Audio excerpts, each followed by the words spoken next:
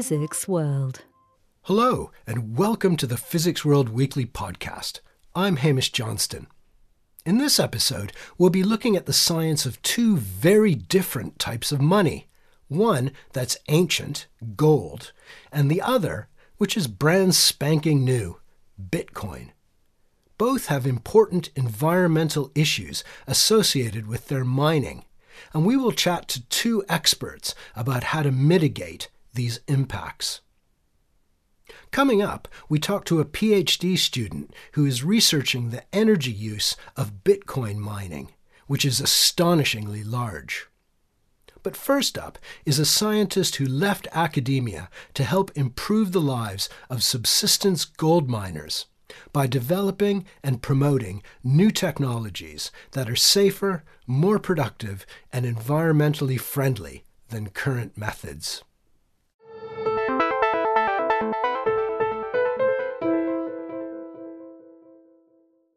I'm joined down the line from British Columbia by the geochemist Kevin Telmer, who is Executive Director of the Artisanal Gold Council. Hi, Kevin. Welcome to the podcast. Hi, Hamish. Very nice to be here. Thanks for having me.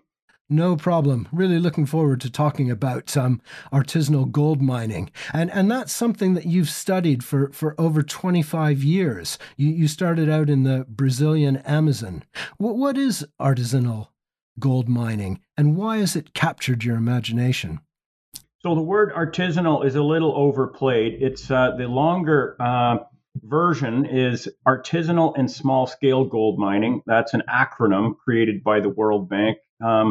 And it is basically rudimentary gold mining that's practiced by unprofessional subsistence miners. And you can think of it going back in time to the gold rushes, California gold rush, Yukon gold rush. All of that would have been classified as artisanal and small-scale gold mining. And it's basically a subsistence economy. It's very large, much larger than most people imagine. It's currently producing about 20 to 25% of the world's gold, fresh gold production. And that's worth about $25 to $30 billion. It's occurring in 80 different countries, 80. And is this something that that still occurs in places like Canada and the US, or is it something that mostly occurs in, let's say, South America or Africa?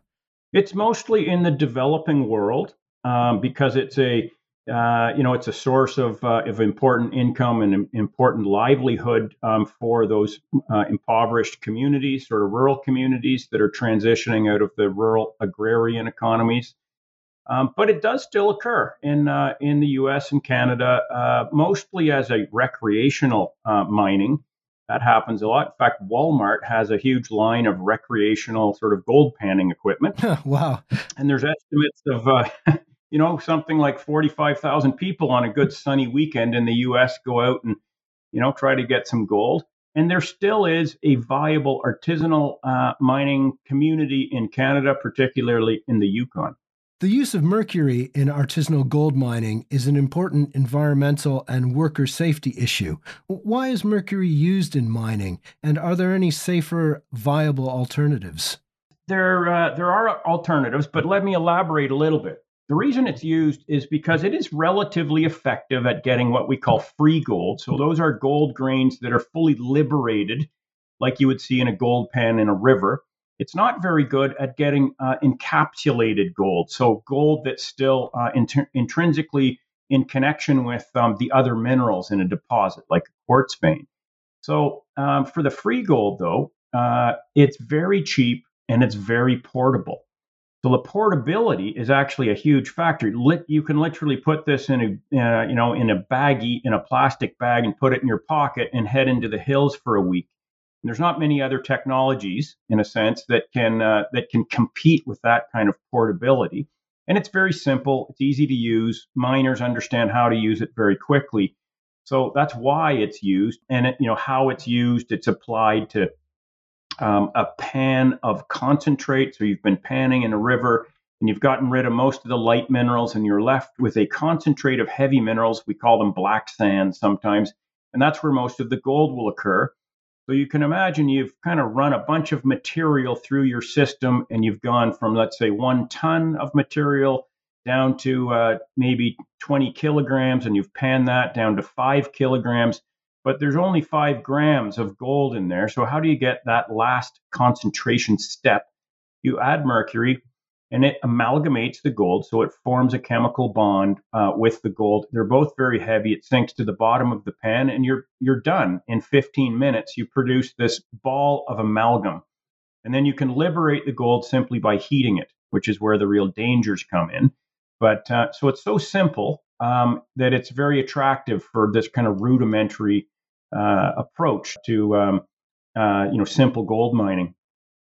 In terms of alternatives, there are very good ones. The best one out there that the whole gold mining industry uses, most people will react to this next word, is cyanide. Oh dear. Okay, so cyanide, it has a very strong affinity to form a complex with gold, and that's why it's used by most of the professional mining industry right now.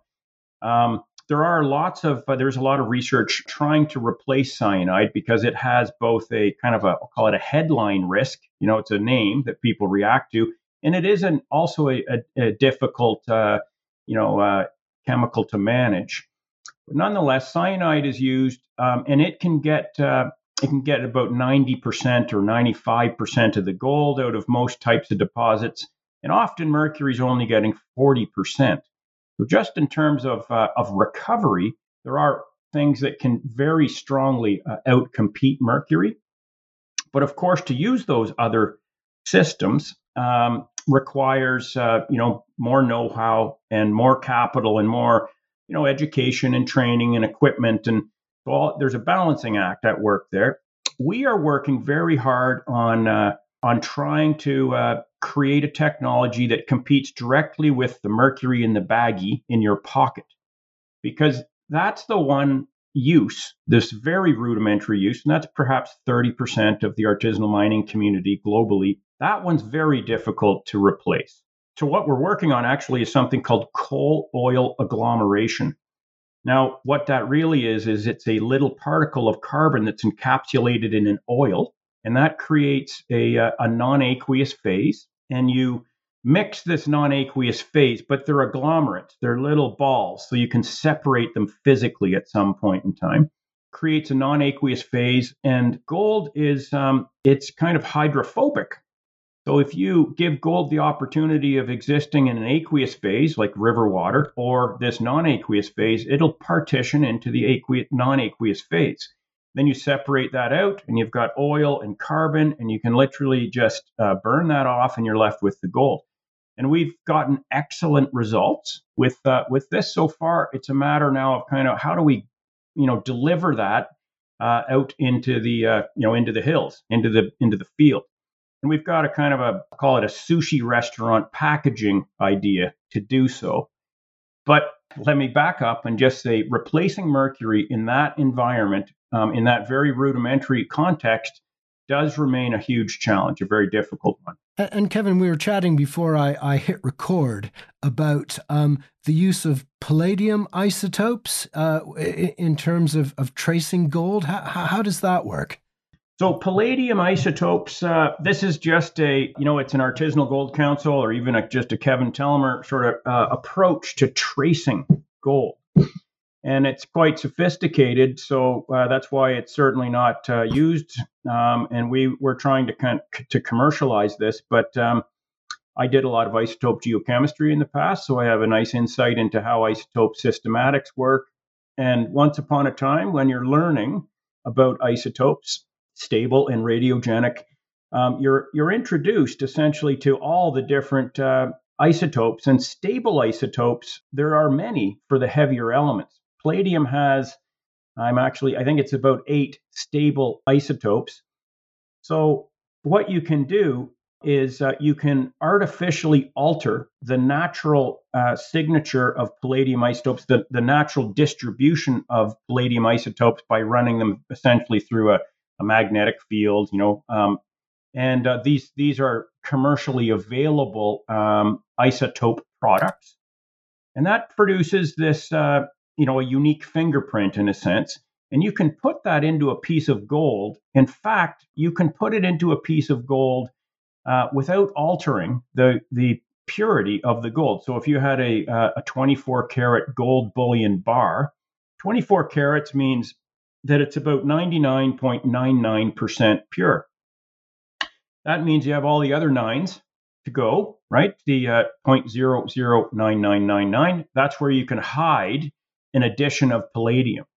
And palladium is a naturally occurring impurity in gold in the first place. So there's no harm done, in a sense, by altering its isotopic composition or by adding a tiny bit of palladium. So you can create a fingerprint that is intrinsic to the bar of gold.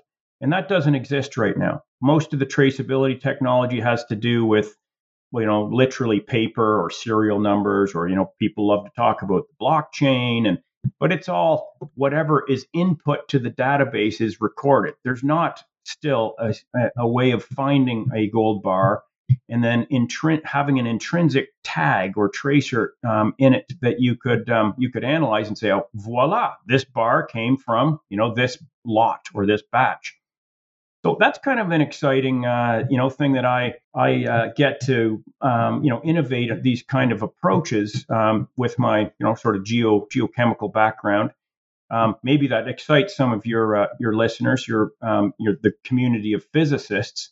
If there was something I would like to have come out of this interview, I would say it is to highlight that there are all kinds of neat science sort of applications possible, and the more physicists, the better. And how would it work? Would you be able to take a sample of gold and work out the palladium isotope ratios without having to destroy it in any way, or would you have to take a small sample? How would the measurement work? It would be a destructive analysis, but it would be such a tiny little sample that it would be almost imperceptible. You could even use laser ablation to do this. So, certainly smaller than detectable by the human eye. There's, not all the kinks are worked out. For example, are these isotopes distributed homogeneously throughout a gold bar? But those are solvable. Those are very solvable problems. But that's how it would work. You'd have to have some kind of a mass spectrometer for detection. So one way you could look at it is it's very easy to mark.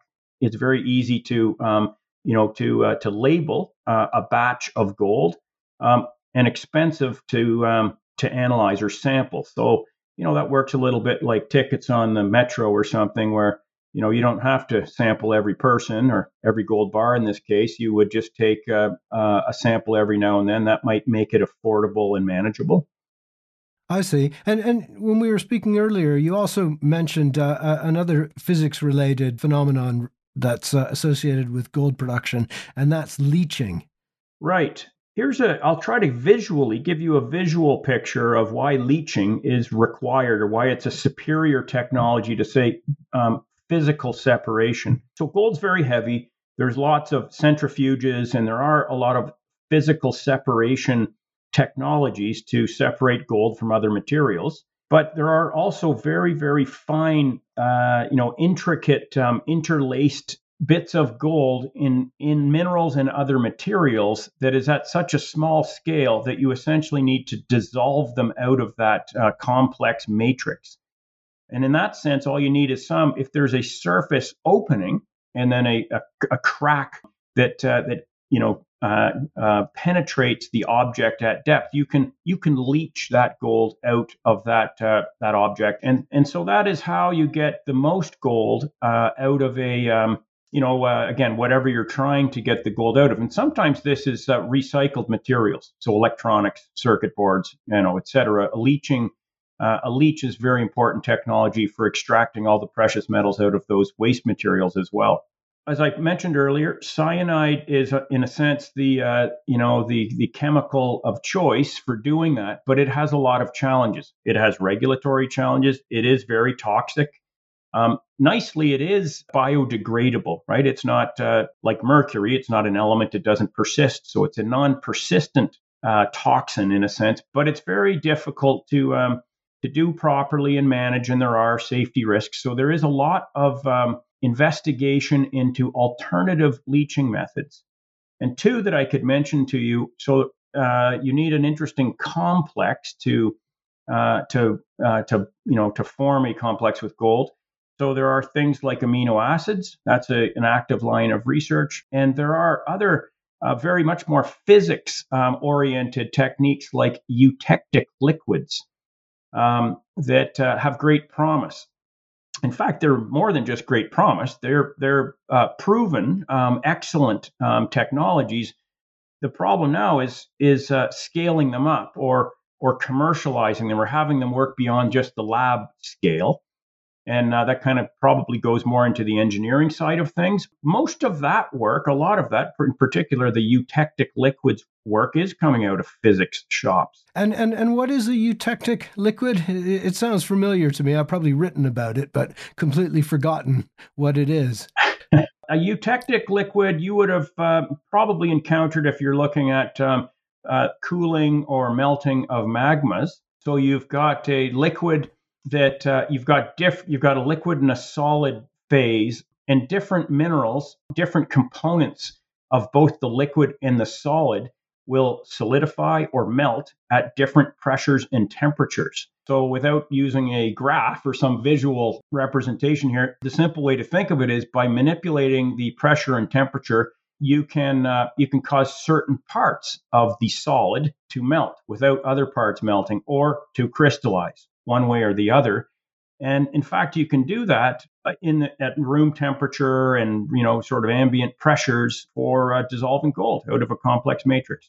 I see. And Kevin, you mentioned mobile phones, and I think there are a lot of really valuable elements in mobile phones, not just gold. Rare earths, for example.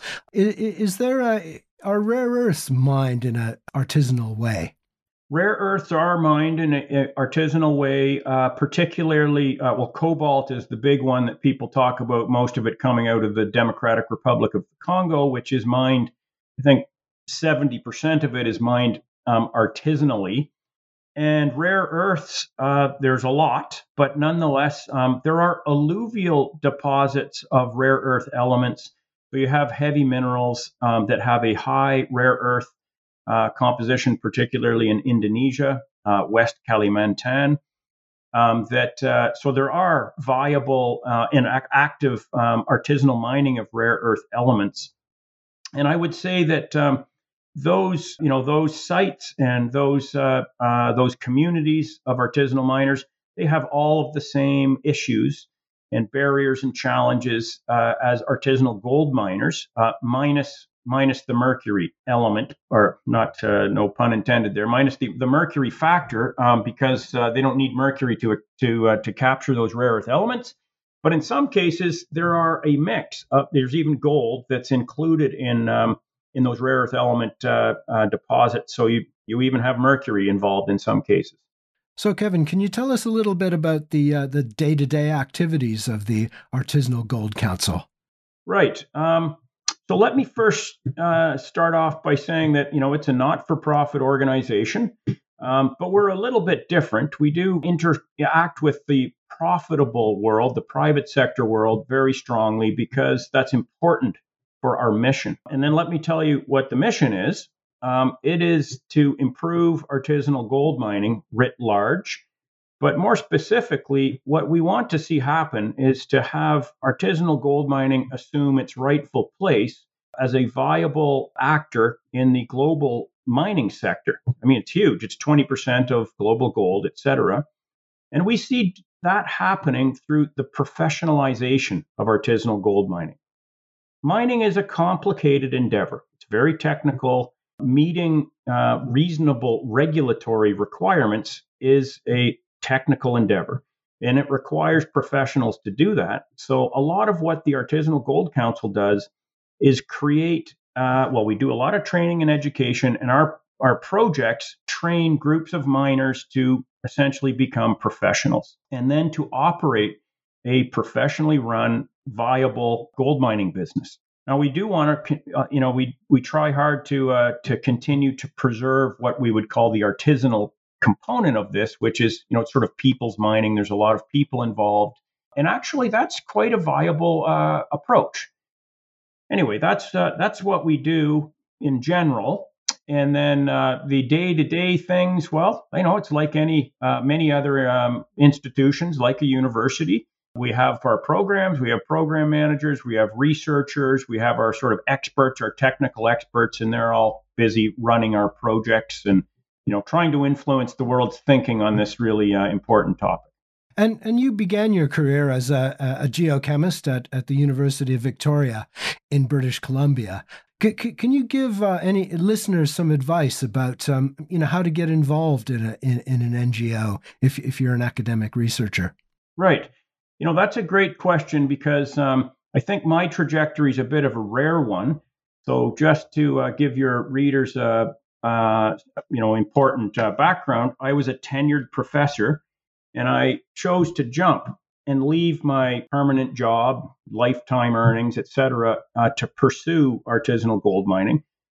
Most of my research program at UVic was about artisanal gold mining one way or another. So it wasn't that hard.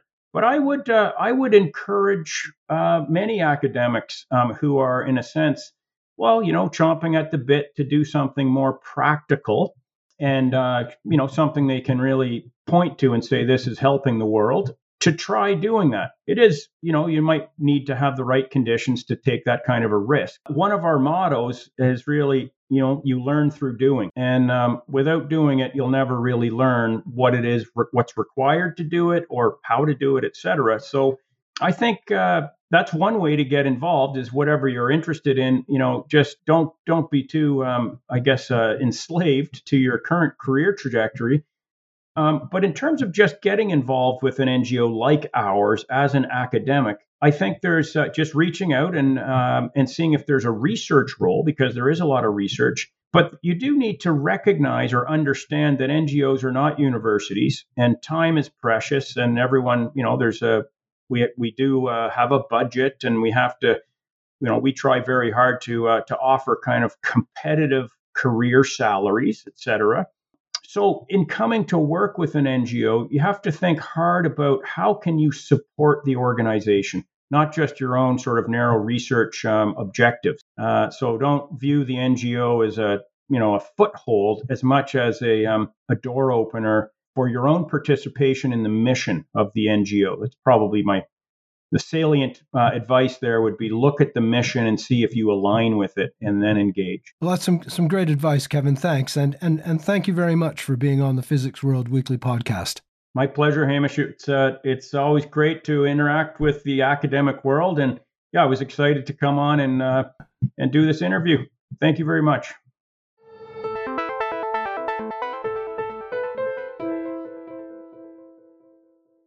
The cryptocurrency Bitcoin uses blockchain technology to ensure the legitimacy of transactions. This requires vast computational resources, which are provided by third-party miners who are rewarded in Bitcoin for their efforts. Susanne Kuller is a PhD student at Aalborg University in Denmark, where she studies blockchain systems. In this conversation with Physics World's James Dacey, she explains how blockchain technologies work and their impacts on society and the environment, both good and bad.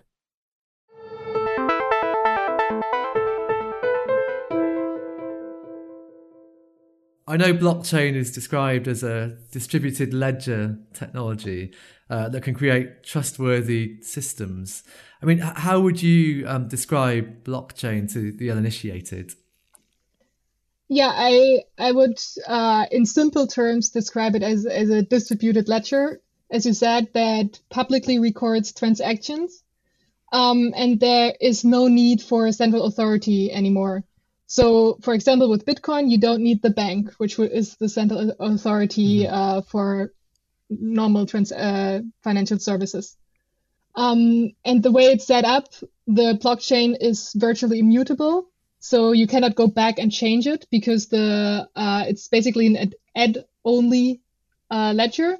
So new information is added at the end, and this information is cryptographically linked. So if you would change something, it would be noticed. So it's very expensive. You would have to basically control most of the network to manipulate it, and therefore the transparency, because it's public, and the trust is supposed to increase.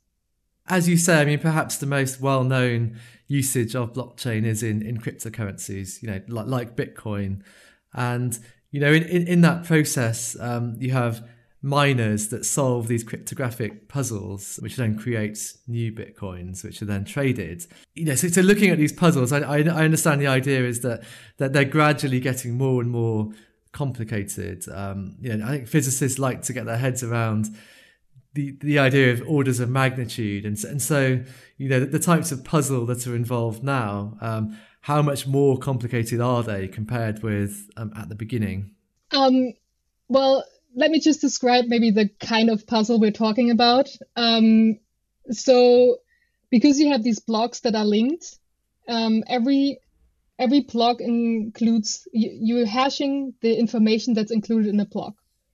So you're running this hashing algorithm that basically transfers the information contained in the block to a fixed length number.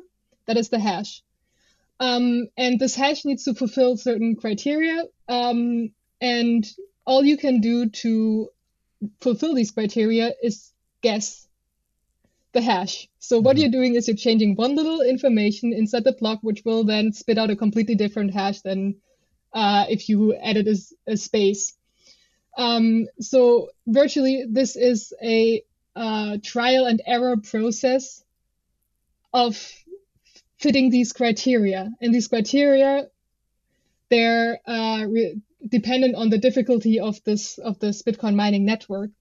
The difficulty of the Bitcoin mining network depends on how many hashes are guessed per second. So when there are more people join or more hashes guessed, it becomes more difficult because the block generation time is supposed to stay around 10 minutes. So in order to ensure that only about every 10 minutes a block is mined, it just becomes more difficult. And maybe to give you an idea of the size of the Bitcoin mining network and the changes in difficulty. So when I started with my PhD in the beginning of 2018, there were about 15 million terahashes per second every day. And in the beginning of 2021, this is about 150 million terahashes per second. Wow. So we're talking about truly astronomical sizes then. So it sounds like the way of actually mining, it's basically brute force then. It's kind of guessing exactly. Systems, and that generates or that requires huge amounts of energy. So I've seen different estimates recently, but they seem to range between 80 and 120 terawatt hours per year, which is about the same, I think, as what Norway consumes in a year. So we're talking about huge amounts of energy. Will that cap out at some point, or will it just keep growing and growing indefinitely? To be honest, I don't see an end to it. But I also think it's extremely difficult to make any kind of predictions about the future of Bitcoin because there are so many unforeseeable factors. If you ask someone a few months ago how it will develop, most of the answers will be wrong. So you cannot even predict short term. How will you try to make predictions long term? I think instead what we need to better understand is how the market price and the incentives for miners influence the energy consumed and ultimately the carbon footprint. Okay, and in terms of the computers that are used for this task, I mean, I know some scientists listening to this might be familiar with using supercomputers in science projects. So Are we talking about the same types of technology there? And also, I know there are some concerns around the computing rigs because this is moving so quickly that they have a limited shelf life. So are we also potentially storing up a problem with electronic waste? There have been estimates that the lifetime of a Bitcoin miner is around 1.5 years. Although it's unsure from the scientific side how long the lifetime really is. There's been also some publications that suggest that during times of extreme market price spikes, there are incentives to buy older machines again or to reuse machines that were previously deemed unprofitable because they are less efficient. So I think it's difficult to say what the actual waste generation is. Mm-hmm. But I think we will likely also run into problems with that respect. These specific mining rigs, they need semiconductors as a lot of technologies.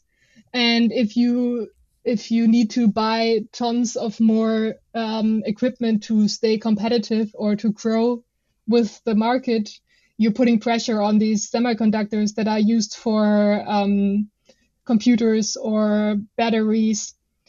So I think there is some kind of competition with other markets as well. Okay. Yeah. So do you mean to potentially sustainable renewable energies might be competing for the same components? For one of the components because of the batteries that you need for storage. I suppose on the other side of that is it possible that this could provide an incentive to develop the technologies which can then be used in science, for climate modeling and that type of thing? Yeah, and I think this is one component that makes it also difficult to project future energy consumption and impacts because we don't know what the availability of these components are for future use and if they can scale to the same than Bitcoin mining would scale. Bitcoin mining and the Bitcoin blockchain, as well as a number of other cryptocurrencies, use this proof of work mechanism algorithm to secure their blockchain and to verify transactions. This is the main cause of the electricity consumption and environmental impacts that are mentioned in the media and that are our research and other research focuses on. However, this is basically the first iteration of a consensus mechanism used for a blockchain. So there are developments such as proof of stake, which some blockchains like Ethereum are moving to, that will virtually decrease the impact that we calculated to zero. That doesn't mean there is zero impact, but our research was really on Bitcoin mining. And there are numbers estimating that the reduction would be 99% of the energy consumption. So I think it's important to highlight that blockchain does not mean proof of work and the related environmental impacts. It could also be a different consensus mechanism that does not require this amount of electricity, and we may see more innovation in this space. I know the advocates of blockchain speak about, and you mentioned earlier as well, this idea of creating trustworthy chains. So one example I've seen is with a second-hand car.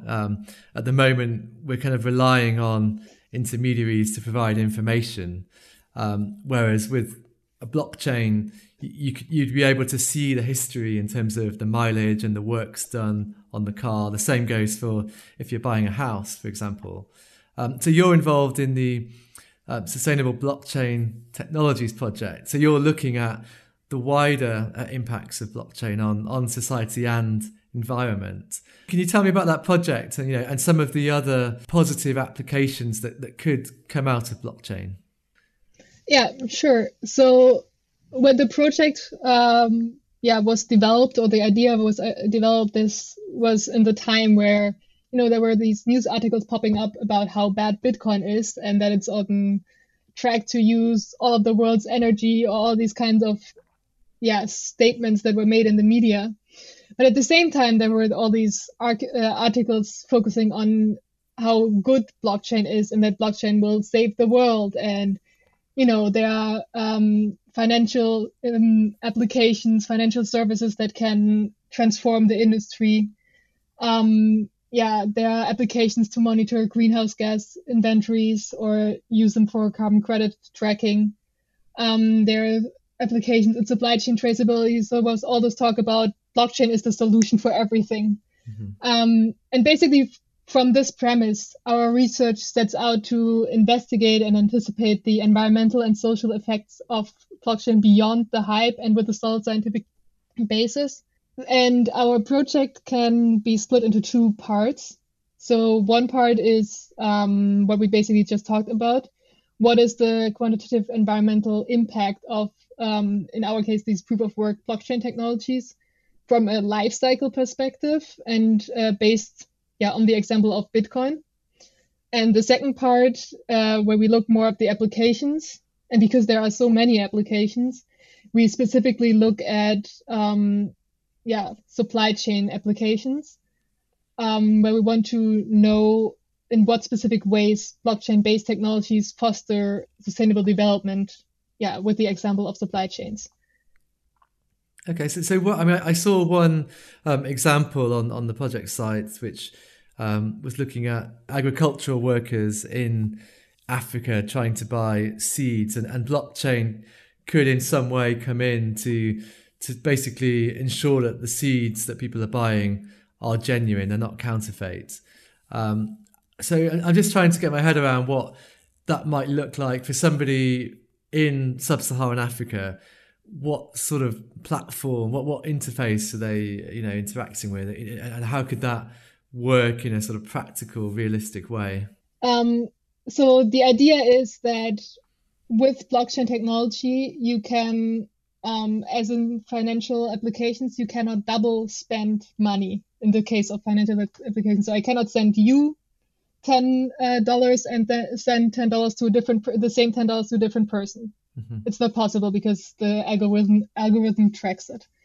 And it's verified that I can only use this once. The same basically works with other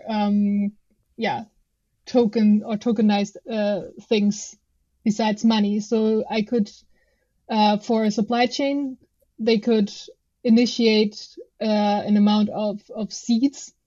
They can say there are, 10 kilograms of these seeds.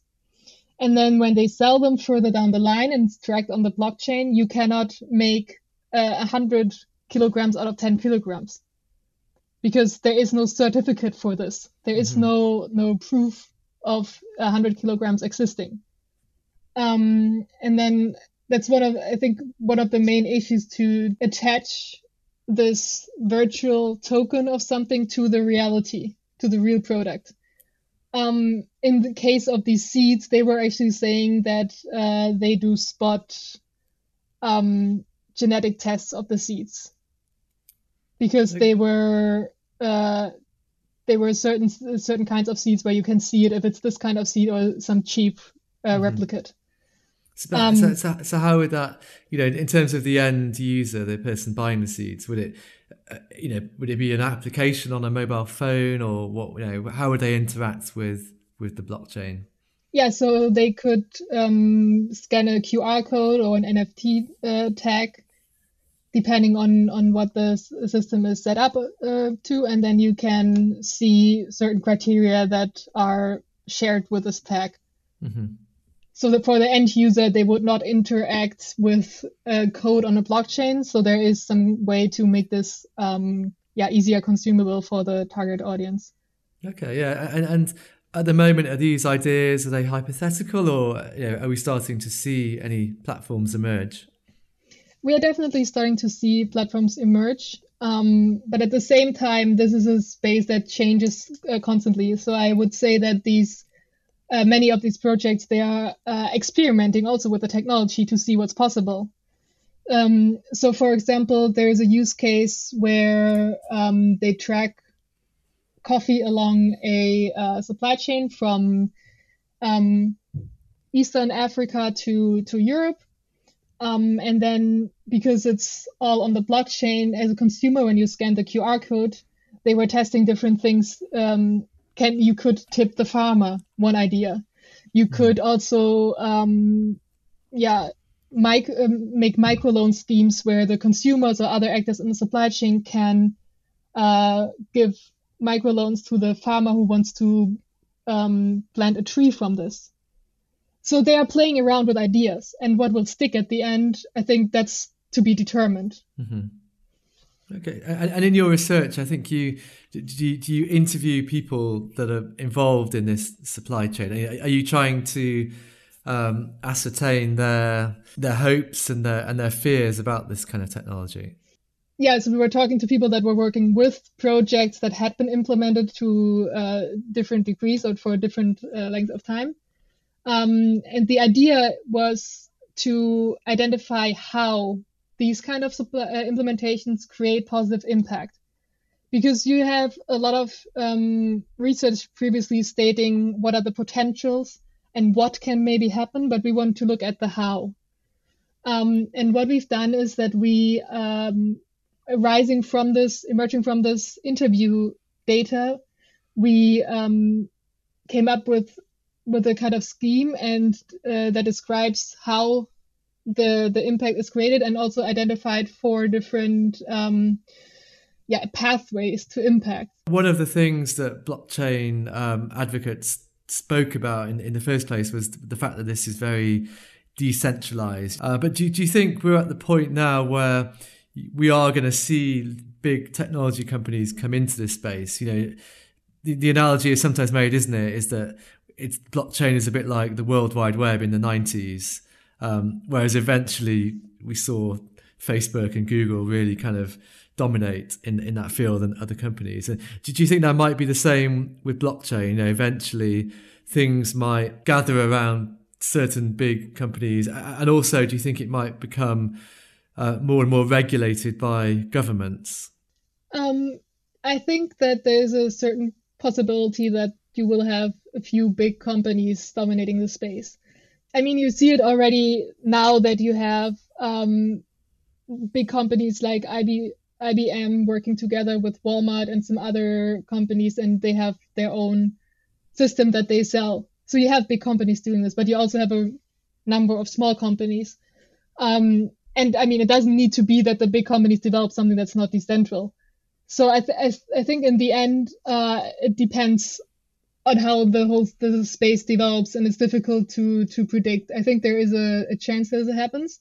And I think it's important to know that not every blockchain is the same, and not every blockchain may guarantee transparency, because it's set up in a way that it's not publicly accessible, the information, or the information captured is not as relevant.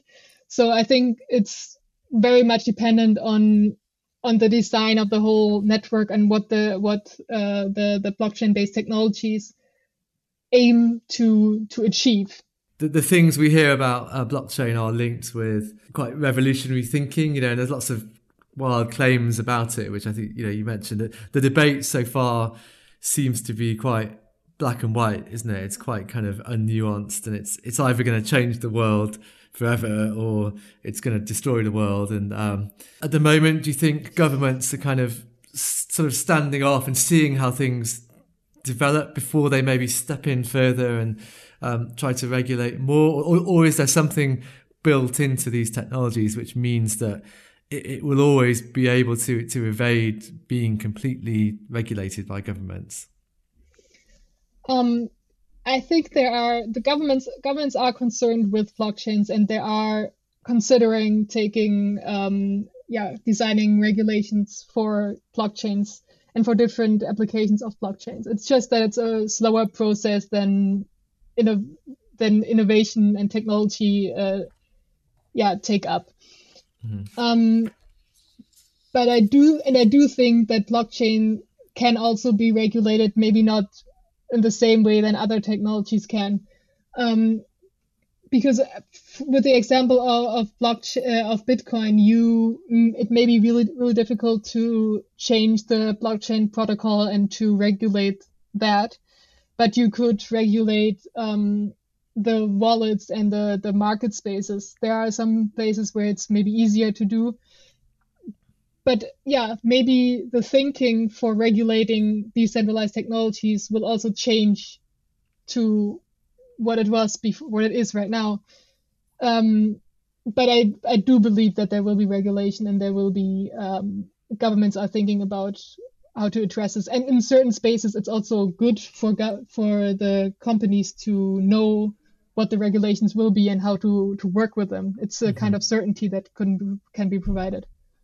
Obviously, as we say, it's not black or white, but would you say overall you're optimistic that blockchain will have an overall positive impact on societies? Big question, sorry. The big questions, yeah.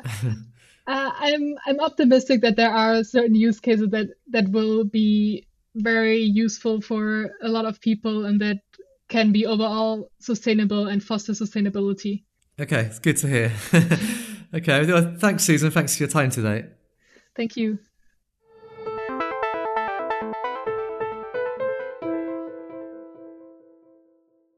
I'm afraid that's all the time we have for this week's podcast. Thanks to Susanna Kuller, Kevin Telmer, and James Dacey for joining me today. And a special thanks to our producer, Callum Jelf. We'll be back again next week, but in the meantime, please check out the Physics World website for the latest news and long-form articles. New this week is a feature article called Celebrating a Century of Nuclear Isomers, in which Philip Walker and Jolt Podolyak pick 5 examples of these long-lived, excited nuclear states and explain why they're so important in medical physics and beyond.